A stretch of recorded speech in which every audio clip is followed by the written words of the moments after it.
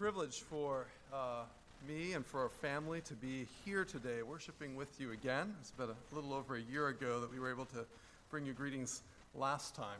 This morning we bring you greetings from your brothers and sisters in Christ in Chile, and especially those of Longpin Valley Presbyterian Church, where we serve as a family together in Christ's name, really as an extension of you and your body as you support us in prayer and financially and encouragement.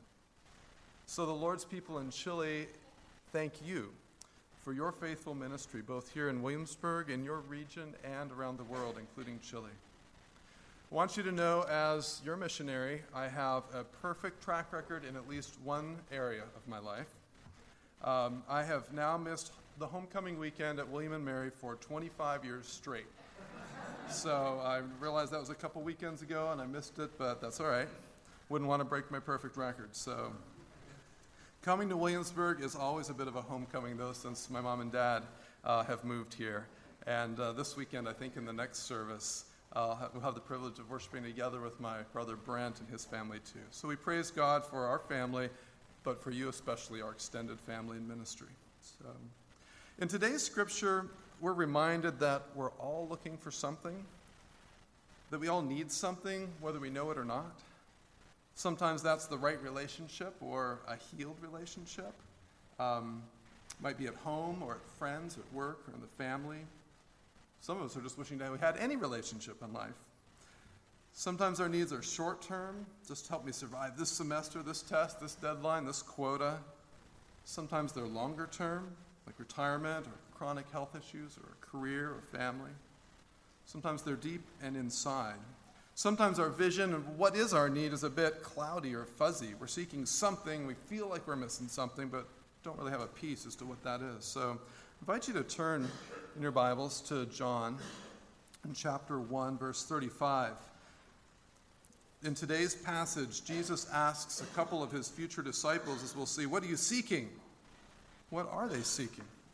What are you and I seeking? I invite you to open the scriptures together this morning and to trust that God will show us not only what we should be seeking, but where we can find it. So let's read together John chapter 1, verse 35 and following. The next day again, John was standing with two of his disciples, and he looked at Jesus as he walked by and said, "Behold, the Lamb of God." The two disciples heard him say this, and they followed Jesus. Jesus turned and saw them following and said to them, "What are you seeking?" And they said to him, "Rabbi," which means teacher, "where are you staying?" He said to them, "Come, and you will see." So they came and saw where he was staying, and they stayed with him that day, for it was about the 10th hour. One of the two who heard John speak and followed Jesus was Andrew, Simon Peter's brother. He first found his own brother Simon and said to him, "We have found the Messiah," which means Christ. He brought him to Jesus. Jesus looked at him and said, "So you are Simon, son of John? You shall be called Cephas," which means Peter. The next day, Jesus decided to go to Galilee. He found Philip and said to him, "Follow me." Now Philip was from Bethsaida, the city of Andrew and Peter. And Philip found Nathanael and said to him, "We have found him of whom Moses in the law and also in the prophets wrote, Jesus of Nazareth, the son of Joseph." Nathanael said to him, "Can anything good come out of Nazareth?" Philip said to him, "Come and see." Jesus saw Nathanael coming towards him and said of him, "Behold, an Israelite indeed, in whom there is no deceit." Nathanael said to him, "How do you know me?" Jesus answered him, "Before Philip called you, when you were under the fig tree, I saw you." Nathanael answered him, "Rabbi, you are the Son of God. You are the King of Israel." And Jesus answered him, "Because I said to you, I saw you under the fig tree, do you believe? You will see greater things than these." And he said to him, "Truly, truly, I say to you, you will see heaven opened and the angels of God ascending and descending on the Son of Man." Let's pray and thank God for his word. Lord, open our eyes that we might see you today in your word. Move in us that we would walk with you with greater faith. Give us your joy. In Jesus' great name we pray. Amen. So you've heard the phrase, seeing is believing, right? My mom comes from the Show Me state, from Missouri, and I've spent a good part of my life there. They have, I guess, the fame for saying, if I don't see it, I'm not going to believe it. But we do long, all of us have this inner longing for what is real, what is right, what's true. Even if we do find what we're looking for, how will we know we've really found it? Where do we look for the real deal? As I see the mudslinging election ads this season, I say, is that how we know what the truth is? Or do I look to a documentary or the latest book to know how I should manage my health or my diet? Some of these things we realize that even in seeing it in front of us or in black and white, it may not be the real deal. But in some ways, yet, seeing is believing. It doesn't mean, of course, that we need to believe everything we see. I think we know that, right? But deep down, many times we do know when we found it. We do know the real deal when we see it. I'll give you an example of this. My brother Brent, who will be with us a little later, once told my aunt, as they were sitting across a big bonfire with a big group of youth, he leaned over and whispered to our aunt and said, "You see that girl over there?" She's like, "Yeah, the one with the long hair?" "Yeah." He said, "That's the girl I'm going to marry." My aunt asked him quietly, "Does she know that yet?" He said, "No, but she's the one." She said, "You might want to tell her sometime." But he was right. He had hit it spot on. They've been together for 19 and a half years now. In love, God has revealed himself to us. And the principal expression of this love is in Jesus Christ, who became flesh and dwelt among us, as John tells us. And he still invites us. No, he actually commands us, all of us, to come and see. Come and see for yourself. Why do we need to come and see Jesus? The biggest reason is that we need him to come and meet our deepest need, to live in relationship with God. He built us for relationship, whether we recognize it or not. We're built to reflect our Creator, to worship and to fellowship and to live with the God who made us, as we've sung. I know that there might be a few of you here that aren't there yet, that don't agree that getting right with God might be your deepest need. If that's you, just stay tuned. I think we'll get to something that's helpful for you. Let's walk together. Did you see the title perhaps in your Bibles today as you followed along above verse 35? Not sure what your Bible says. This one says, Jesus calls the first disciples. Let's walk together with Jesus and his disciples today. Come and see what he has to say to us as well. We'll journey through the passage together first. Then towards the end of the journey, let's see what God might be calling you and I to do. John, not the gospel writer, but the prophet, John the Baptist, was doing his level best to be a faithful preacher, to be a herald to God, for God, towards the one he had sent into the world, his Son. And our verse 35 here starts again. Again, the next day, John. Well, this really isn't the next day. This is the next day. John's been doing this for 3 days already. He's probably been doing it for many months. But in this account, John the Baptist has been at this for 3 days.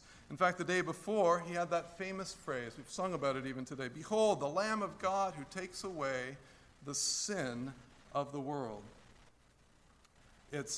We don't have that set phrase in the Old Testament anywhere, but it would have rang as the sacrifice, the substitute, the one who takes the place of the worshiper, symbolizing forgiveness of sin that we must have to be in relationship with a holy God.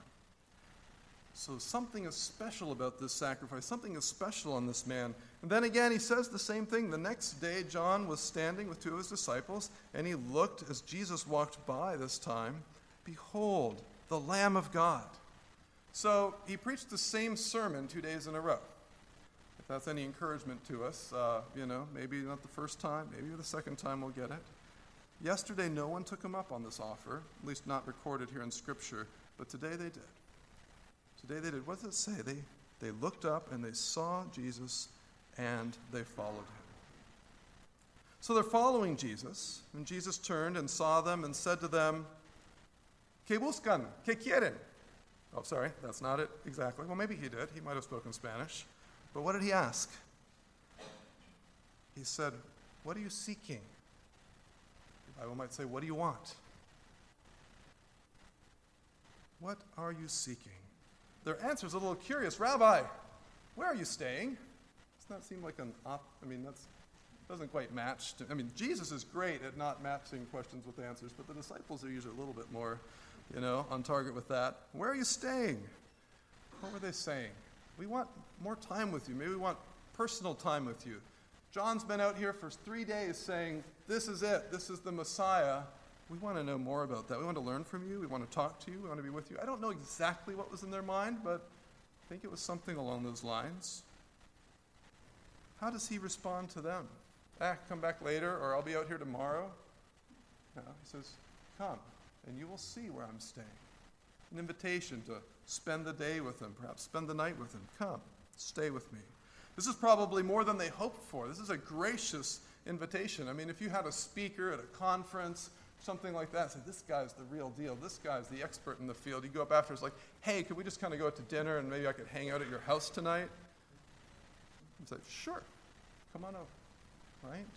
Come and see. They wanted Jesus for something, and they got it. God's gracious response to them. So who are these guys? Verse 40 tells us one of these two who heard John the Baptist speak and followed Jesus was Andrew, who happens to be Simon Peter's brother. Okay, so we have Andrew here, who would, of course, become one of the 12. And we have another disciple. There's two, right? One's Andrew. Who never mentions his name? John, right? John's always sort of in the background, doesn't want to put himself forward. Can't prove it for sure in this passage, but I'm pretty sure it's John. They're always mentioned together. So probably got Andrew and John. And they went over to his house. Wouldn't it have been great to hear, that little back and forth that day? The scripture does this to us a lot. I think the last time I was here, we shared about 2 catches of fish from Luke and 5 and John 21. And in Luke 5, we don't get any of the sermon either. We don't get any of the sermon of what Jesus and them would have talked about that day, because that's perhaps not what the Holy Spirit wanted us to know. But we do get the reaction, so we know what impacted them. In verse 41, after they've talked to him, he, meaning Andrews, first found his own brother Simon and said to him, what? We've found the Messiah, which means the Christ. John's always translating for his Greek readers, say, this is the anointed one. We found him. And that's pretty amazing. We have found him. We know that they were seeking something. It wasn't just a whim. They were seeking him, the Messiah, the anointed one. Jesus asked, what are you seeking? Perhaps to test the desires of their hearts. Maybe they were seeking fame or fellowship or position or something else, just curiosity to be answered, but they were actually seeking a who, the Messiah, the Savior. Probably didn't fully understand that yet, many times as we don't. So Peter, Andrew's brother, comes and says, Jesus looked at him. And sort of the text underlying that could go either way, but it well could have been that he kind of looked at him intently. He kind of stared at him, gazed at him, if you will. And what did he say? He said, so you are Simon, the son of John. You shall be called Cephas, which means Peter. So that doesn't help you much unless you look at the little footnote in your Bible. And what do those two things mean? They both mean rock, one in Aramaic and one in Greek, or stone. Now, his actual naming will come a little bit later, right, in the scripture. But this is a prediction of that. They're not in contradiction. He's saying, you will be named this one day. Mark my words. You will be named Peter, the rock. Now, in some ways, you might think of this as sort of a cruel joke. Peter, at this stage in his life, was anything but a rock. He was like shifting sand, right? Like some of us. But it is future, remember. It's you shall be. You will be a pillar. You will be a leader of my people one day. But first, you've got to learn to be a follower. Let's revisit a little bit. It says in verse 41 something I'd never seen before I kind of got into this passage. It says, he, meaning Andrew, first found his own brother. Why does it say it that way? Digging into it a little bit, if he first found his own brother, and the other person's John, do we know anything about his brother? Okay, that's going to be James. So it's quite possible that kind of hidden in this passage, John not wanting to point his own actions and his own family out, have called Andrew. Andrew's been called, and he called his brother Simon Peter. And it's quite possible that John is we know there's another disciple, quite possibly John, and it's quite possible that he called his brother James. Would make sense. We always find Andrew and Peter and James and John in the same breath in the calling of the disciples in the other parts of Scripture. Regardless of that, we might have a fourth here in the party. So let's see. The next day, it says, the next day Jesus jumps into action.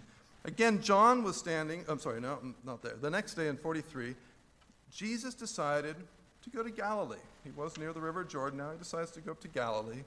And he found Philip and said to him, "Follow me." This time it's Jesus doing the seeking. Jesus taking the initiative. He found Philip. He asked him to call him. By definition, he did. Now, Philip and Andrew have something curious about them. When we list out all the disciples, all the apostles, the 12 apostles, they're the only two with Greek names, which is interesting. We don't know if they were 100% from the Greek area, but they seem to have maybe had some Greek background, because later in John chapter 12, you can look it up later, we see some Greeks, a group of Greeks that had come up to worship God, coming to, in this case, coming to Philip and saying, "Sir, we wish to see Jesus." And then what does he do, curiously? Philip goes to Andrew and says, "Hey, these guys want to see Jesus." And then what do? Philip and Andrew, the only two with Greek names, go up to Jesus and say, "Hey, sir, they want to see you." Why do I bring that up? God is about incorporating all peoples, all nations into his family, and he's built into his 12 disciples some of the cultural mix that's alive his day, that obviously people feel comfortable coming, saying, "Hey, we're like you, and we want to see him, even though he's a Jew. We want to see Jesus." So after Philip is called by Christ, he goes right to work. And again, he's saying, remember the first question was, what are you seeking? What do we want? What do we want out of life? Again, we get the juxtaposition of that. We found him. Jesus is finding people. In this case, Philip goes out and he finds Nathanael in verse 44. Now, Philip was from Bethsaida, the city of Andrew and Peter, live in the same hometown. Philip found Nathanael and said to him, "We have found him of whom Moses and the law and the prophets also wrote, Jesus of Nazareth, the son of Joseph." All right, we have found him. So, first of all, we found him. They were looking, they were seeking, right? Secondly, they saw this coming in the Old Testament. They said, my whole Bible, the Bible I have, Moses and the law and the prophets, that's the whole deal for them, basically. They're like, all of the Old Testament, what we would call the Old Testament, pointed to this guy. Come, his fingerprint is there. See that? Today, when we point people to Christ, how do we do it? We can give our testimony. The Lord has changed my life. God is the Savior of the world. He's saved me from looking at my own belly button and trying to do the right thing. We can give a personal testimony, and that's great. But we can also walk up and say, "Come see, right here. We're going to see what God looks like. We're going to look in his word together." And at Lone Canyon Valley Presbyterian Church, which is the English name of a Spanish name that if I said it would sound like blah, blah, blah, blah, so I'll just say it in English. At Lone Canyon Valley Presbyterian Church, we're starting a new thing. We are training all of our church members from the first sort of, you're interested in our church? Great. The very basic initial class, stuff they already know. 6 lessons and just the basics of the Bible. And some of them were bored if they're like, no. Why are we doing this? Because we want you to be so comfortable with these little 6 lessons that when your neighbor or your friend or your coworker says, I don't get that religion thing, and I don't get why you guys think that Christ is really God, and I don't think that really matters. You've got 6 little short Bible studies that you can say, "Hey, can we get together for coffee once a week? And I've been studying the Bible and just these little lessons, and it's really great just to go to God's Word. Whether you believe it or not, let's go and see what it says for itself." And it's been effective. We already have people in church that have never led a Bible study before, never done anything before, over coffee, just sharing from the Word, saying, This is who Jesus says he is. Why don't you see for yourself? Some people have never cracked a Bible. They think it's a good book, decent book, or they think it's a bad book, but they've never opened it to see for themselves. So we can invite them to come and see the Lord in those ways, even today. So after that message, we found him. In the Greek, this sentence goes like this. Him, that's the first word, and the last word is Nazareth. It's actually not Jesus, and it's Jesus, son of Joseph of Nazareth. That's the last word. So Nathanael picks up on that word, Nazareth. That last thing you said, Nazareth. Can anything good come from there? Objection, Your Honor. I don't think so. We don't know why he objected. There's lots of possible reasons. Maybe there's a social stigma. Maybe it was just too small, too backwater of an area. Maybe because there's no mention of it in the Old Testament.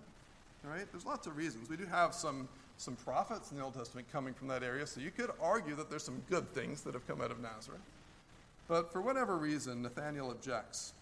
Philip sounds pretty well grounded in the scriptures. He probably could have had a nice little debate with him at that point. Okay, here's point 1, point 2, point 3. This could be, dude. You need to pay attention to this. But what does he say? Does he debate him? He says, come and see. Come and see for yourself. That's what he invited him to do, but who does the first seeing? Look with me at verse 47. Jesus saw Nathanael coming toward him and said of him, behold, an Israelite indeed, in whom there is no deceit. He saw Nathanael. He calls him a faithful one that perhaps is looking for the Messiah. Israel was Jacob's new name in the Old Testament, right? Israel means one who struggles with God, if I remember correctly. Right? And what does Jacob mean? His first name? The deceiver, right? So, one commentator put it this way. Jesus could have been saying, in essence, here comes an Israelite in whom there is no Jacob. No deceit, no deception. This is a good guy. He could have paused and Nathanael says, oh, wow, you just paid me a compliment. This guy's amazing. I think I'll just be quiet and smile politely and shut up. He could have done that, but he's too honest and forthright to be silent, I guess. And he has a question. How do you know me? So he says in verse 48, Jesus answered him, before Philip called you, when you were under the fig tree, I saw you. Okay. Wow, this guy is omniscient or sees the future or something. How did he know I was there under a fig tree? Some people say, people used to pray and study under fig trees, and that may well be true. I have no idea if that's what he was doing or not. All I know is he was under a fig tree. What's the important thing here? Now, Nathanael knows that too, and he knows that Jesus knew that before he had any normal human way of knowing that. So he knows this guy knows things. He is omniscient. He is God. So his immediate reaction at that point, his last reaction was Nazareth. Can anything good come from there? His next reaction is what? Yeah, maybe. All right, give this guy a chance. What does he say? He says, Rabbi, you are the Son of God. You are the King of Israel. Wow, it's a change. Does that remind you of, you guys have been studying through John, I understand. Does that remind you of any other story a little bit later on in John? Remember somebody else who received supernatural knowledge from Christ of their situation? The woman at the well, perhaps? Go call your husband. No, I know that you don't have a husband. And the one that you've had 4, or is it 5? Can't remember. And the one you now have isn't, right? And what was her response to that? She left her water jar, went away into town, and said to the people, come, see a man who told me all that I ever did. Can this be the Christ? So here in that passage, Jesus was seeking to save. He was on a mission. He was wanting to bring many people from another race, another culture, men and women to himself, even though this woman and probably the other townspeople there in Samaria weren't wanting to seek the Messiah at all. But God in Christ was pursuing her. And when she realized this, maybe even before she believed, she was moved to invite others to say, come and see if this could be the Messiah. Well, Jesus tells Nathanael, who was also impacted in a similar way, that he'll see greater things than these. By the way, who is this Nathanael anyway? We know he's a disciple. We know he's a faithful Israelite. We've already been given that. His name's only mentioned in John here and in the miraculous catch in John 21. Nowhere else. Not in the other Gospels. Who is this guy that comes in at the beginning and the end of this Gospel? How can he be a disciple that only shows up twice? Well, he's always mentioned, there's one person that's always mentioned, Philip called him, right? There's one person that's always mentioned with Philip in the list of the apostles. Who is that? Bartholomew. And Bartholomew is nowhere mentioned in John. So yes, the lawyers out there, it's circumstantial evidence, but it's quite possible, some believe, that Nathanael is Bartholomew. Don't know, can't prove it. What we do know is he's a disciple of Christ. What we don't know is if he's one of the 12, but he might have been. It's possible that we got a half dozen here of the 12 called today, all in the first day. Actually, the first 2 days. We've got a couple days going on here. Now, he asks him a question, or does he make a statement? The underlying text could go either way. It says, Jesus answered him, because I said to you, I saw you under a fig tree. Do you believe? That would be kind of a mild rebuke, wouldn't it? Like, hey, just because of that. But Nathanael doesn't have a lot of context with Jesus here, and Jesus is usually more gracious to that with people that are kind of new to the faith. So I'm going to go, I hate to disagree with translation, but I'm going to go a little bit more with the statement. You believe because I said to you, but you will see greater things than these. The text could go just plainly either way, as a question or as a statement. I'm going to go with the statement. You believe. You believe this. That's good. He graciously says to him, you believe. I invited you to that belief. I gave you that supernatural tip that I saw you ahead of time. Seeing is believing. It's okay. Come and see. But I'm going to show you greater things than these. What will he see? He'll see heaven opened and the angels of God ascending and descending on the Son of, on what? On the Son of Man? Okay, we all know that's Jesus, right? The Son of Man. What is this? What does it sound like? Remember the reference to Jacob earlier. It sounds a lot like the dream where Jacob sees a ladder, right? Descending and ascending with angels coming and going up and down the ladder from heaven. I have looked at a lot of this, and I will not pretend to give you an answer on what the specifics of those angels coming are, or even when it's going to happen, if it's coming soon or if it's coming at the end times. I don't pretend to tell you that today. But I think what is clear is that this is an encounter with God, that Christ is the ladder, and he says so. He says, that's me. I'm the Son of Man, and you're going to see heaven and earth linked because of me. I'm that strong, faithful bond between heaven and earth. You want a relationship with heaven? It's with me. And he kind of juxtaposes what Nathanael said. Nathanael explained first, you're the Son of God. And he says, and I'm also the Son of Man. The second Adam, the perfect one. So he's bringing this full, I'm God-man. I'm identified with you. Yes, I'm God. I will save you, but I am man. Because of that, I am your Savior too. So why do we come and see Jesus? We need him to meet that deepest need, to live in relationship with God. We all have tons of needs in life. We're all seeking a lot of things. I have a friend in Chile, a man who came to share with me one day a burden of a very difficult family problem. It was a real problem. I felt really helpless to help him. I had a little bit of advice and a little bit of sympathy and comfort, a lot of sympathy and a little comfort for him. But I asked him that day, I looked him in the eye and said, I know you want a solution to this problem.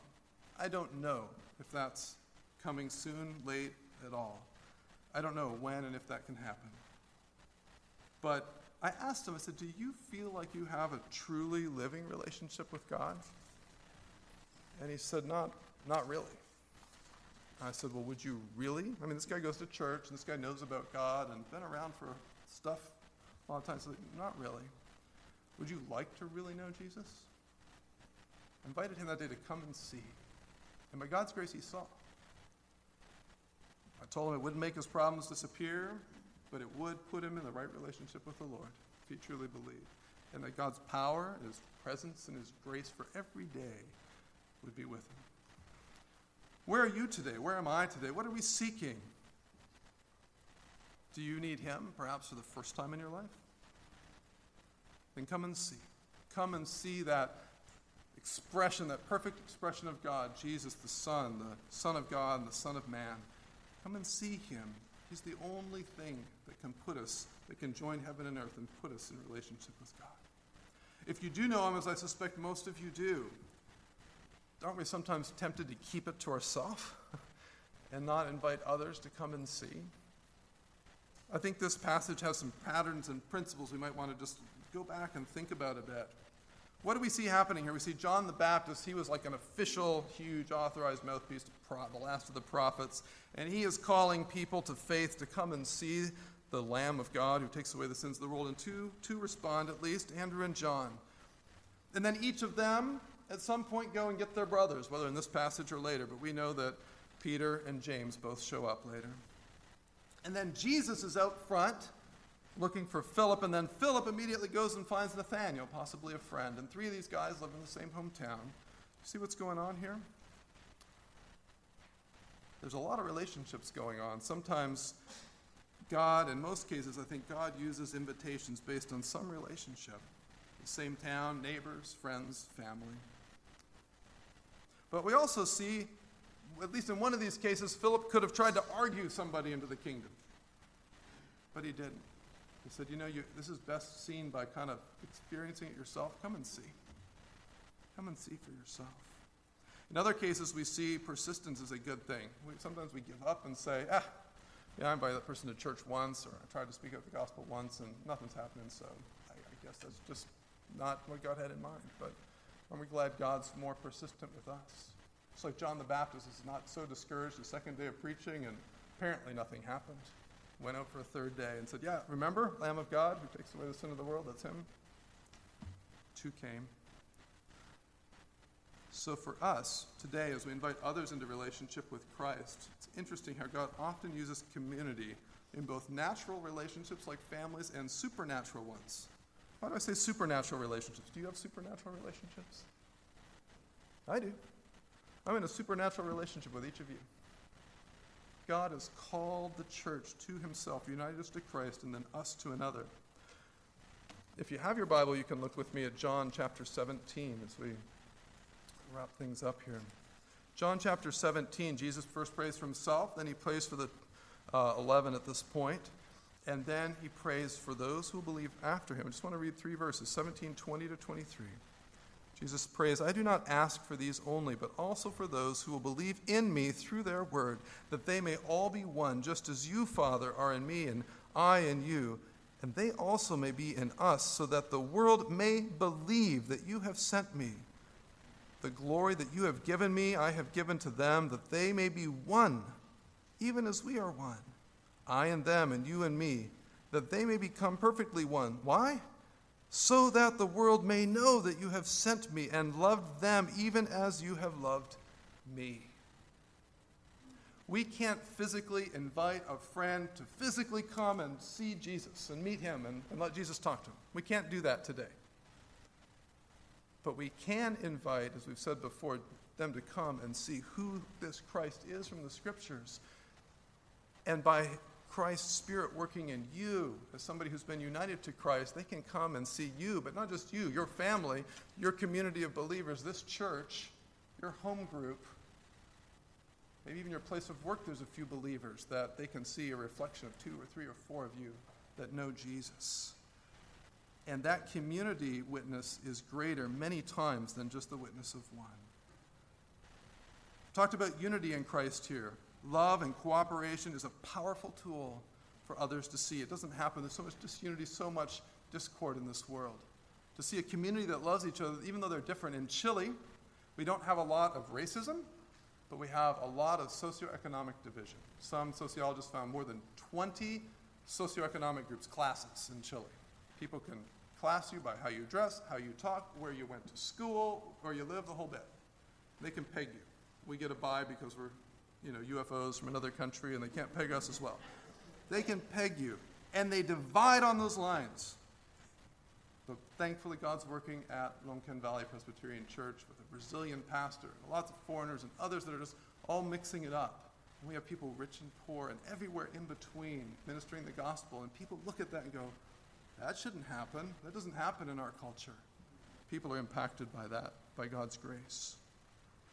I want to say one last thing to us. So not only does God invite us, command us even, to come and see him in initial faith and urge us to take the joy, that faith, and give it to others, and inviting them to come and see, but it's not just about the beginning of the journey, it's about all the way through, isn't it?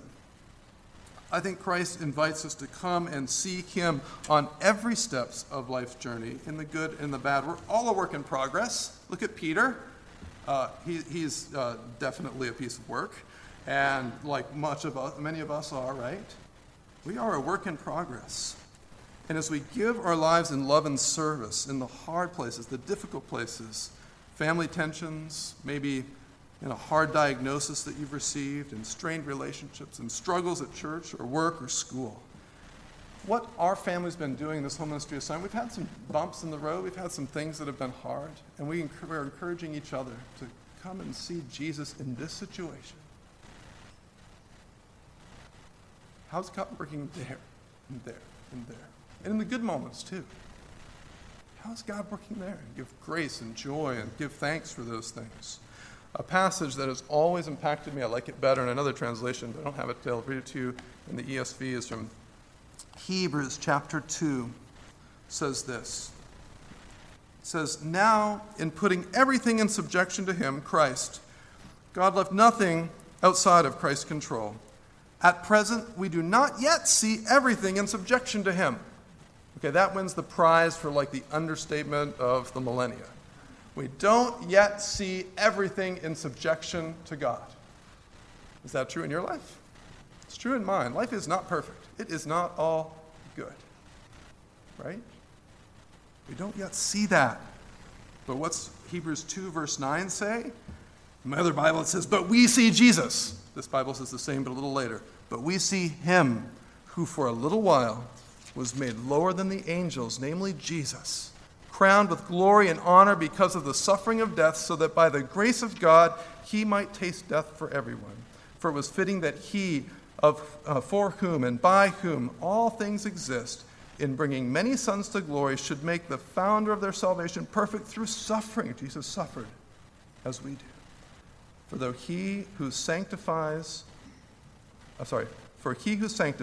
and those who are sanctified all have one origin. That is why he is not ashamed to call him brothers. As Jesus invites us to come and see him at work in our lives today, he shares in our humanity. Yes, he's divine, but he is also completely human. He gets our struggles. He knows it, and he invites us today and every day to come and see him showing up in our lives. Let's pray. Dear God, wherever we live, wherever we are, whatever our situation, your word is for us. We all need to come and see you in the person of your Son, Jesus, every day of our lives.